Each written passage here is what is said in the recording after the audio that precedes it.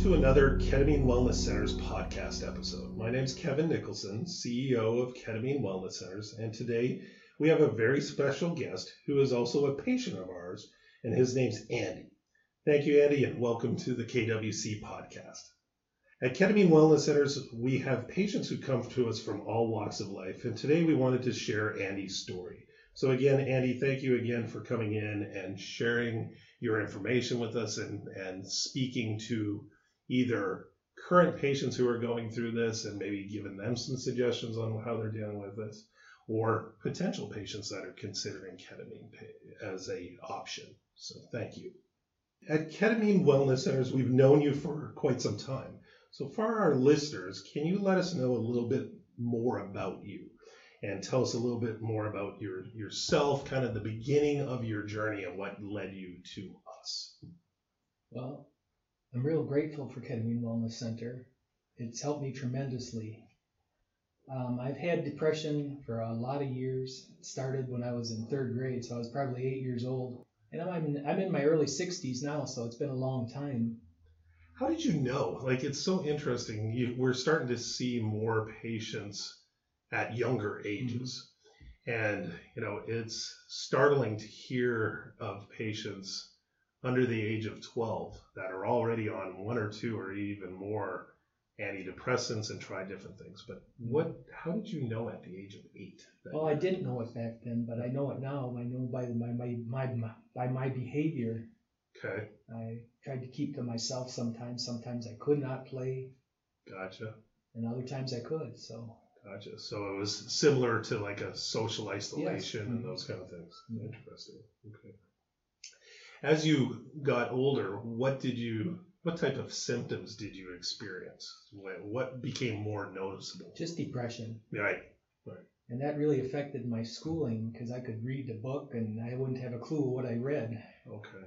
So I didn't do well in school and actually dropped out when I was 16. Oh, really? Yeah. Is that right? Yeah. And what did, if you can you, people talk about depression as kind of a blanket statement. And some people just think of it as being sad. Myself, I've never, that I'm aware of, dealt with true clinical depression. But what do those symptoms feel like? If you could describe it to somebody. Well, you become obsessed. You don't want to live anymore. So you're obviously thinking about ways to commit suicide. Right. And it becomes an obsession. Right.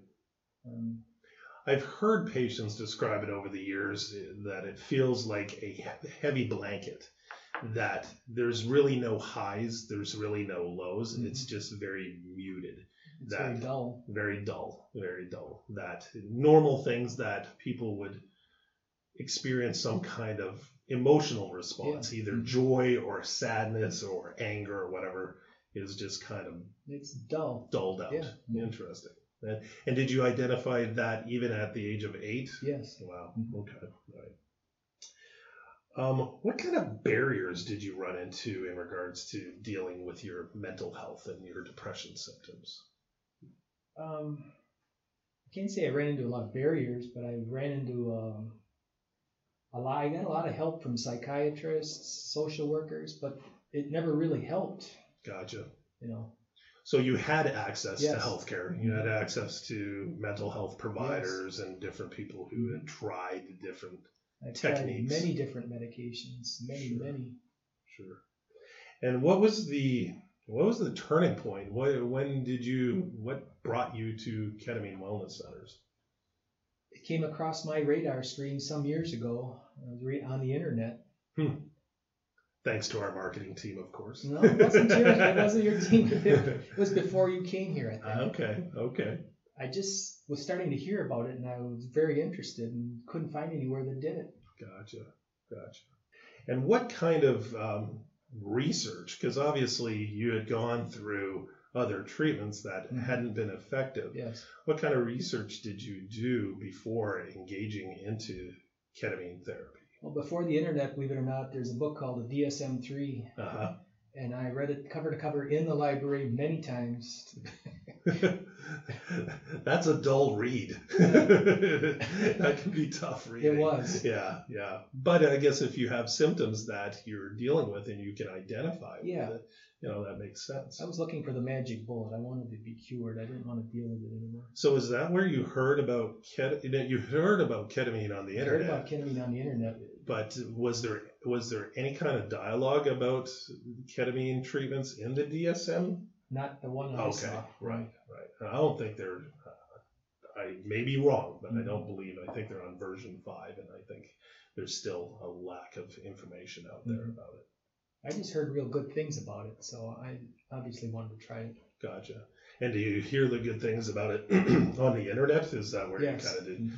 And the hard part for a lot of patients, I think, sometimes is that there's a lot of conflicting information on the internet. Mm-hmm. There's positive things, there's negative things, there's things when ketamine's being used as a recreational drug. There's obviously a lot of information out there that can be good and bad about ketamine, depending on where you fit into that spectrum. We a lot of times try to recommend patients to go to PubMed.gov now, which is the kind of the leading research website for people to research different medications, even beyond ketamine therapy and so forth, because it's not as biased as some of the information that you can find on the internet. Okay. Everything I read was pretty positive. I was on Medscape a lot, and gotcha. A lot of studies showed a lot of promise, and I wanted to try it. Right. Yeah, the challenge has always been from the skeptics is that there's not any long-term studies. Mm-hmm. And because we know there's no money in the big pharma world of ketamine in its current form. So it has to be reformulated for it to be patented as a new drug and be able to put forward. So yeah, that is quite the challenge. And the other issue with the skeptics is that there's no consistency, or the protocols are very small. But we're a little biased ourselves. We've been doing this for about 8 years and about 12,000 infusions. Yeah. So we've got a good book of business as well as a good volume of patients that we can skeptical. Show. Yeah. So speaking of that, so tell us a little bit about your first stabilization treatments. And I know we talked about this previously, but I was fortunate to be one of the people who was first with you when you came in. And you were kind of quiet, like, you appear to be on our podcast currently. And then you went through the treatment and you had a good time. Yes, I laughed continually. Yeah.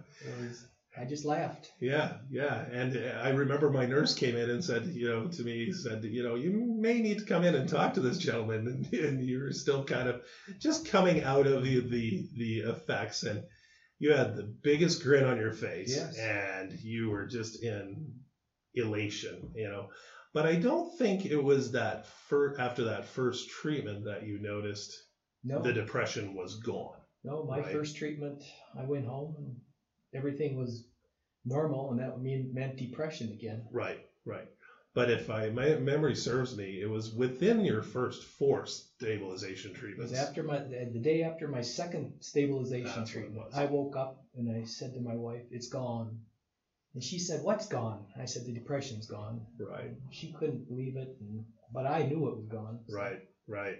Yeah, I remember getting that phone call, that you left us a message, and I thought, oh, geez, Andy's calling in. He's had some side effects that we need to deal with, or he may not be happy with something, and it still gives me goosebumps thinking about it every time we get those phone calls. We just love it because we know people like you who've been struggling for so many years from the age of 8 finally find that relief. It's like, I can't even imagine how. It wasn't partially gone. It was gone, gone. Right. Like it never had been there. Right.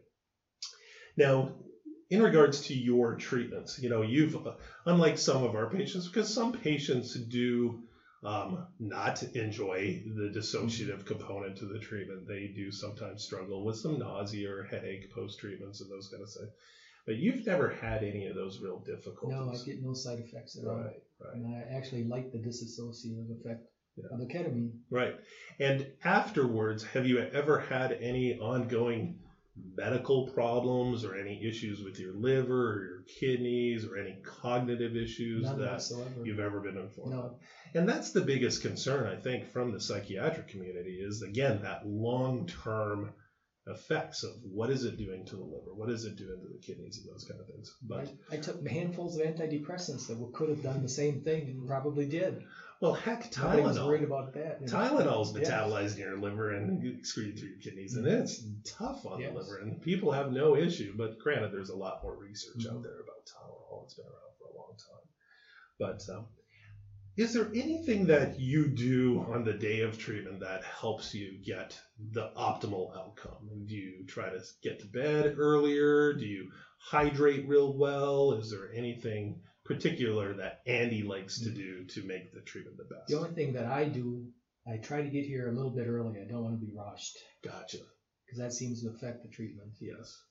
Yeah, and we've noticed that patients who seem to be in a stressed state Yes. getting here, whether or not it's car troubles or running into issues with traffic or something, if they can avoid those stressors prior to, and they're in a much more relaxed state, Mm-hmm. the ketamine treatment seems to be a more comfortable experience for them. Mm-hmm. You concur? Yes. Okay. All right. Is there anything you like to do or that is helpful after the treatments? Actually, no. I usually get them on Wednesdays, and I'm off work that day, so that works out well. Nice. I really don't do much of anything. Yeah, I've had a couple of patients who have noticed heightened sensations of taste. So a really good cheeseburger afterwards is usually, but that doesn't really fall into our wellness plan, those kind of things, unless you're going to do it without the bun or something like that. So let's dive a little bit into the maintenance process. Why is maintenance such a critical component of the overall health and wellness? What do you do to stay balanced? Well, as far as ketamine goes, I try to get here about once every 6 weeks. Okay. Yep. That's a good plan. Do you find that sometimes your symptoms return prior to those 6 weeks, or does it usually hold you and you come in kind of balanced? Or generally it holds. Sometimes it doesn't, though. Gotcha. Mm-hmm. Have you ever, and I don't know, have you ever had to do a couple of infusions closer to kind of restabilize, or have you ever done a prolonged infusion to try to, if you felt like you went too long? Yes, I've done the prolonged, and Yeah. it always took the depression away. Gotcha. And that's what we try to do, obviously, as we've matured as a company and realized that not everybody's going to react the same way. Mm-hmm. Sometimes there's different stressors. Sometimes there's different things that can occur that sometimes you need to modify the patient's treatment plan. Mm-hmm. And I think that's where some of our competitors don't always meet the same standards as what we're looking for. Sure. You gotta, it's foolish to think that 50 milligrams of lisinopril Mm-hmm. is going to work the same for every Everyone. patient. You have to manipulate and modulate that treatment to Mm-hmm. the optimal outcome to that patient. And I think that the same thing goes for Yeah. ketamine as well. Can you compare the quality of your life before the treatment and after, and what activities are you involved in now that you weren't able to do before? I go to church. Ah, And for 20 years, I wouldn't step foot in a church. I wanted to, but I didn't. right. But now that I'm well, I go to church, and that helps me the most. Good for you. Good for you. Yeah, and I know that's one of the questions on our depression inventory is Yes. how often do you attend your house of worship and so forth? And obviously that's improved for you. Yes. And that's, a big component of, we recognize ketamine as one part of a three-legged stool. We look at it as the kind of the building block to allow patients to start to feel and to be able to have the energy to participate in their lives. But it's not the only thing that they need to do. Mm-hmm. They need to get psychological support, spiritual counseling, somebody who can work with them through their emotions and help them work on their bad days and how to learn coping strategies, because we all have bad days, but patients with depression, those bad days can really lead into very years. bad days. Yes, exactly. I call bad years. Exactly. As well as wellness, as well as, exercise and diet and those kind of things. And one of the things that we had talked about previously is that The wellness part is tough, Yes. but you're doing some good spiritual wellness and those things, and congratulations for that. But in regards to physical activities and stuff, have you been able to get started on doing some of those? I have, but not consistently. Right. And I don't have depression. And as I was sharing with you before we started the podcast, my wife and I have been trying to walk 5 times a week, and it's Wednesday and we haven't walked once this week. So, we recognize there's a commitment to that and so forth. But good for you for recognizing that, and you got out today. Yes. And Arizona's starting to get some lovely weather, so now we can do it without having to put 50 sunblock on to be able to go out for a walk or walk in the dark. So that's great. Is there anything else that you can think of that you would like to either tell somebody who is skeptical or concerned or scared about getting this treatment, that may help them pick up that phone to at least find out some more information? Well, I actually enjoy the treatment, so Right. I'm biased. Yeah, maybe I need to find somebody who went through this and went, Yeah. ooh, but it worked. Yes. And that's the hard part. That's the part I like the most, that it works. Right. Well, good for you. What does the future have in store for Mr. Andy? I don't know yet, but it's positive. Good for you, man. It's not negative. Yeah. Well, that's awesome. Well, thank you so much, Andy. I do appreciate you coming back and speaking with us again and going through this and sharing your experience. You're very courageous for doing so. Thanks, so Kevin. we do appreciate that. To our listeners and Andy, thank you so much for joining us for another KWC podcast. There is hope and there is help. So if you're interested in our treatment programs or have any questions, feel free to contact us at 855-KET-WELL or 855-KET-WELL, or email us at KetamineWellnessCenters.com. Lastly, please don't forget to subscribe to Ketamine Wellness Centers on your favorite podcast app. And if you could rate us and review us on iTunes, that would be wonderful. Thanks again, Andy. Thank you.